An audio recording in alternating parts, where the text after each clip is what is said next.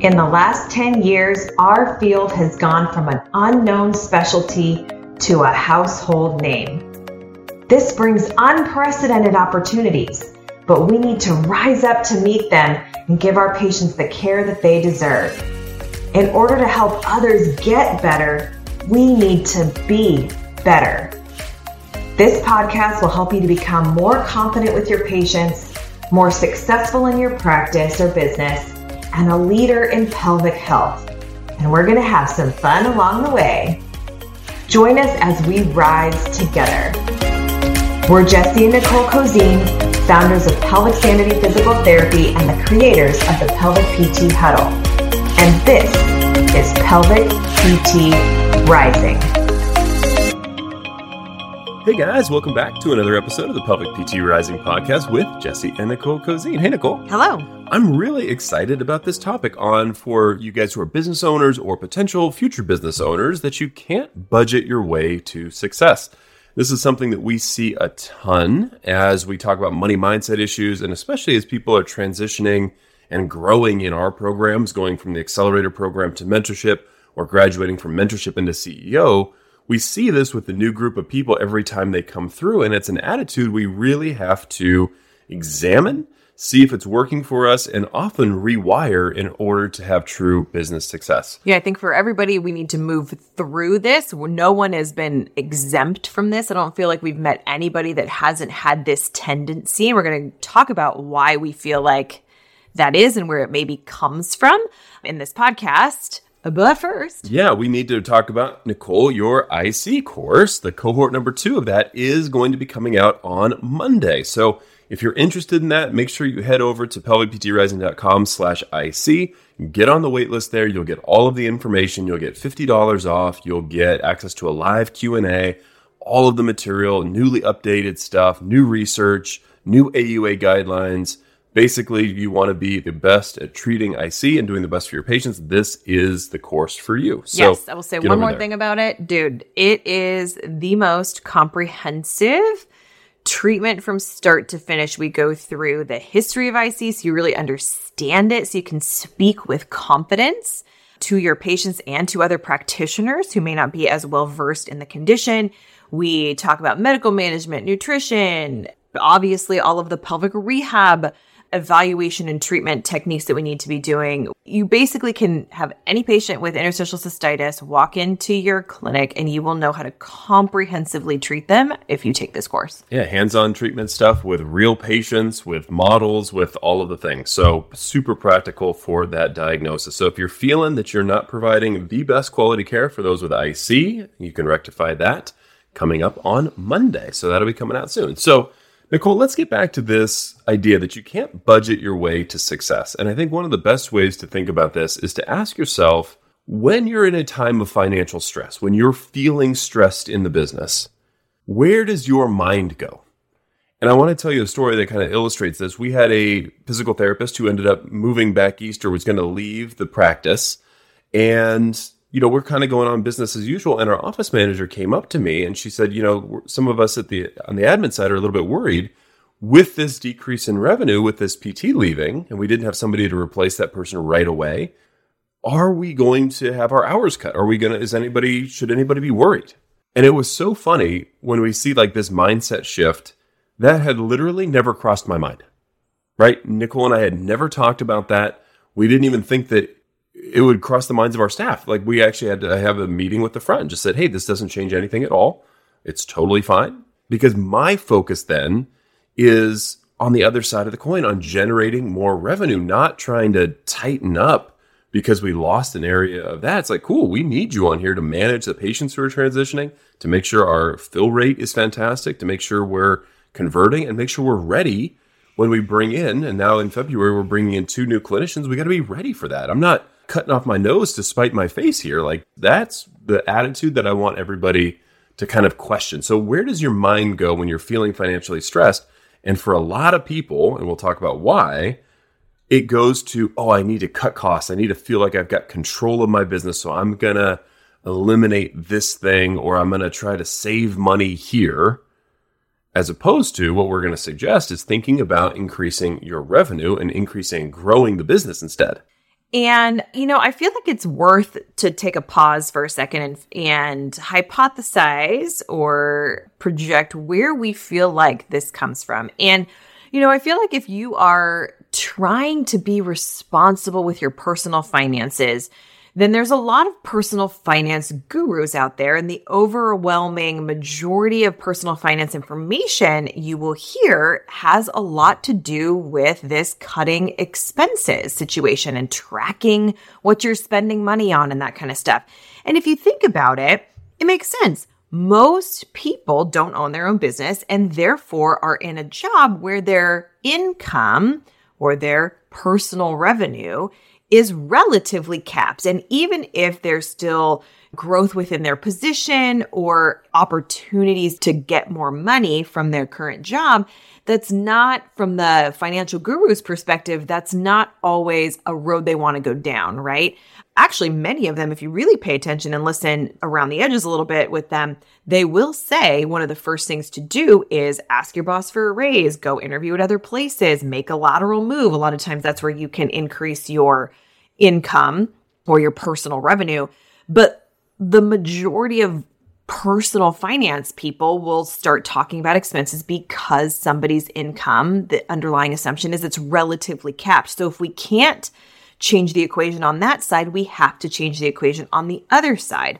And that's really where it comes from. And I think that infiltrates our psyche and our brains more than we realize. And so when we move from our personal finance management to our business, you will find that those two things, the personal part of your finances and your business part of your finances, are actually really way more intertwined. But there is a huge mindset shift that we need to have, that now we're running a business and we do have control over both sides of that equation. And so then the real question is, where can you make the biggest difference? And that's where we should be focusing on. And, we see this, and this is a natural thing as you're first starting off, but I think a lot of people can get stuck in this mindset of just trying to keep costs low for everything you possibly can. And so I've seen this with, people who are out there and trying to have their patience. And if you've done this, no judgment, we've all had to walk through this. This is an evolution of our money mindset as we become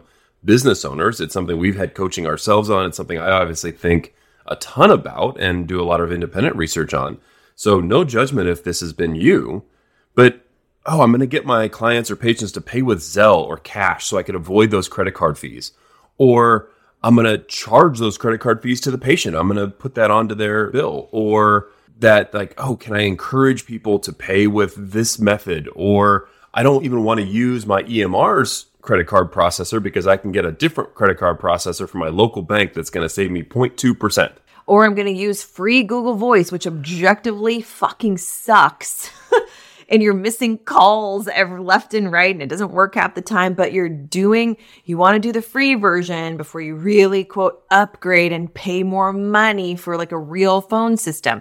And this is, to Jesse's point, it's understandable, especially when you're first starting out, because the revenue side of the equation is still unclear. You're not super confident that you can actually have the power to change that side. And it might actually be not where you want it to be. Right when you're building your clientele, if you want to be seeing 20 patients and you're really only seeing 10, then that can feel really scary. And in that situation, right, in the times of stress or uncertainty, you go towards things that you can control, which is the expenses.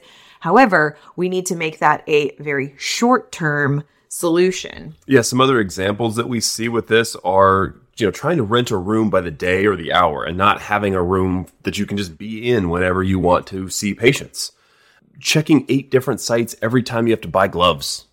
Guys, that's how much are we really saving with that kind of stuff? But you're right, Nicole. Sometimes we just get stuck in that initial feeling of the business, that initial scarcity. And I think it does. It gives us some sort of short-term relief or a dopamine hit. Oh, great. I was able to save $6.99 on this thing by shopping around on it. Or I was able to get the deal from OPTP and do that. And this isn't to say that we are just wanting to throw away money.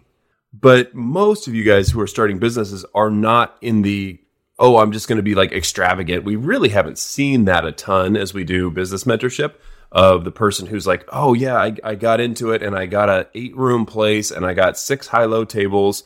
And we're like, well, how many clinicians do you have? Oh, it's just me. Like, I haven't really seen that yet, right? So usually we're biasing toward focusing on these, cutting costs and budgeting and being really cautious on that.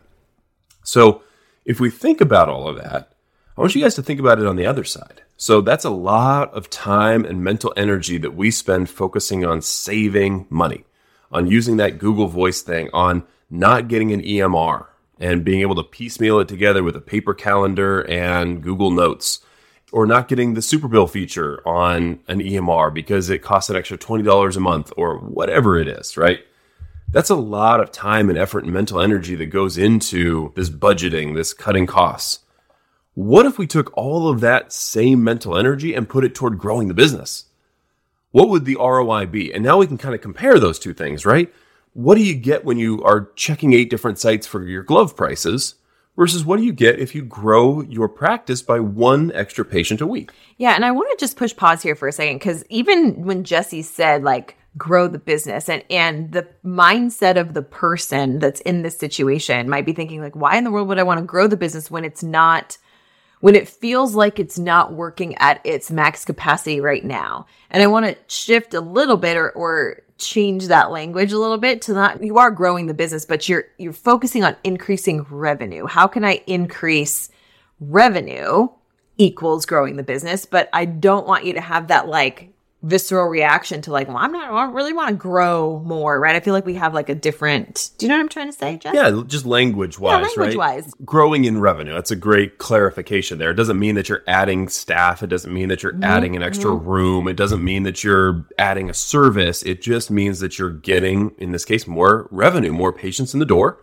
So if you think about that, if you're charging about $200 an hour, just as a ballpark, and you get in 1 extra patient a week, well, that's $10,000 of extra revenue a year. If you're seeing about 20 patients a week and you raise your prices by $10 a visit, that's also an extra $10,000 a year. If you rent a room to someone for $400 a month, because maybe you got a space that was bigger than you needed to, right? That can be an extra $5,000 a year. Are you saving $5,000 or $10,000 or $20,000 a year by shopping around for gloves? Yeah, I want you guys to be thinking about those sides of the equation, because you should really only be living on the savings side if the choices for growing your revenue side aren't possible, or you're simply just not going to do them, which we don't recommend. Right. Quite frankly. And this is one of the money mindsets that actually one of the reasons I'm so proud of the people who are able to jump into the accelerator. And one of the reasons we wanted to create a lower cost and lower entry thing into business coaching, that's a lot of the attitude that holds people back from doing this, is focusing on the cutting costs thing. Oh, wow, that's $350 a month. Where am I going to come up with that? As opposed to saying, hey, if that $350 a month can help me make an extra $10,000, $20,000, $50,000 a year, that's a no-brainer once you embrace this business owner mindset.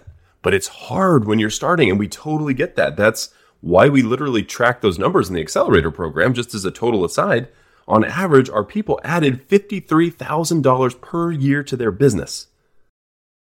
Right? Let that sink in for just a minute. That's more than you're going to make by making sure that you get the cheapest EMR out there, or that you keep on Google Voice, even though it's missing calls for you. So that's really where I want you guys to be thinking. And I want to realize, and you might be saying, well, can't I just do both, right? Sometimes that's another thing. Like, can't I just keep my mind on all of these cost-cutting things and budgeting and being really conscientious about where all the money's going and still try to grow the business? And I would just say, theoretically, yes, that's possible. But in practice, there is a major opportunity cost to playing small and focusing on that cost cutting rather than focusing on growing revenue and growth in the business. And if you get stuck there, you're always going to be stuck there and playing small with all of that. Yeah. You know what I kind of equate that to a little bit for just a clinical analogy? It's like, it would be like somebody's like wanting to strengthen their glutes with just doing bridges all day. It's like, that's not going to happen. At some point, you have to switch and start to load that tissue. And so I feel like in that case, you can't just always cut expenses. That's just doing bridges. That's like maintaining where you're at and making sure you're like halfway responsible. But like Jesse said, that's not usually the major problem. The major problem is we're not flexing the other side of the equation. We're not growing. We're not physically loading the glutes, right? So we have to change what we're doing. We have to change our position. We have to change essentially the load on that clinical thing. And so that you need to flex on the other side of that equation a little bit. Absolutely. So that's when we had that physical therapist, that clinician who left, right? Our initial thought wasn't, oh my gosh, how do we turn off lights in some of the rooms so we can save on our electric bill? It was like, how do we go out and make sure that we get a new clinician in or multiple new clinicians in? How do we go out and market? How do we make sure that the clinic is as full as it can possibly be? Because if we've lost a clinician, that means that everybody else should be 120% full and we should never have a hole in the schedule, right? All of those things are going to be so much more valuable than cutting the hours of a loyal employee who did nothing wrong because we're feeling some kind of way about money. Totally. I also want to just point out too, that this is where your personal habits really start to infiltrate your business habits and vice versa if you're not careful. So what we really are having you do is stop that stuff also on your personal side, because when personal and business finances are so intertwined, then that means that the better the business does, the better your personal finances do. And this becomes really challenging if you're in a partnership, like with your partner or spouse, where they're still stuck in the cut expenses situation. You're talking about, hey, I really need to still invest or work to grow revenue. And they're being like, well, wait a second. We need to either do some cutting expenses on the personal side, or they're having judgment on what you're doing in the business because they're still stuck in that mindset. It just becomes really messy and intertwined. And that I just want to point out that your personal ways that you deal with stuff also translates into the business. So if you're the kind of person who's sitting at a table out to dinner and you have 6 friends and you're sitting there and you've had dinner and drinks, you guys have all, had a great time. And at the end of the time, the person comes in with the bill and you're either asking for a separate check or you are wanting to see the receipt so that you can be the one to divvy out how much everybody owes and Venmoing. Like, honestly, like that is a mindset of that's just like what's that word? Like, it's a canary in the coal mine. Canary in the coal mine of that. Like that mindset might be you if that's how you are. And that goes back to, just as a thing, that goes back to how you were raised about money. That goes back to how your spouse was. I mean, there's some deep stuff in here. And that's one of the reasons I love talking about this so much in mentorship and a CEO program, all of that. Because this isn't a one-time thing. It's not like, oh, cool, I heard this podcast and Jesse said I should focus more on revenue. Cool, done, check.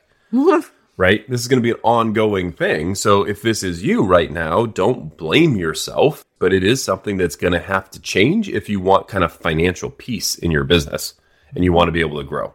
And you might have to change personally in order to make that mindset shift as well in your business. And that's hard. And that we're not saying it's easy, but it's certainly necessary if you're going to have this business for years and years and years. Otherwise, you're just going to be a neurotic mess for a long time. Yeah, 100%. And it's a place we don't want you guys living. And we certainly don't want you staying there if that was where you were when you started your practice. So I hope this has been helpful. We love talking about this. We need to do a couple more episodes, Nicole. I realize we haven't talked a ton about this on the podcast, even though we talk a ton about it in the mentorship group. So it's like, we need to hit some more of these things. So if this has been helpful, or you guys want some more stuff on money mindset, finances, that connection between business and personal finance, that's all stuff that we talk about a ton and have all sorts of frameworks for. So if that's something you guys want more of, please DM Nicole, let her know. And we'd love to hear from you and keep this conversation going. And let's continue to rise.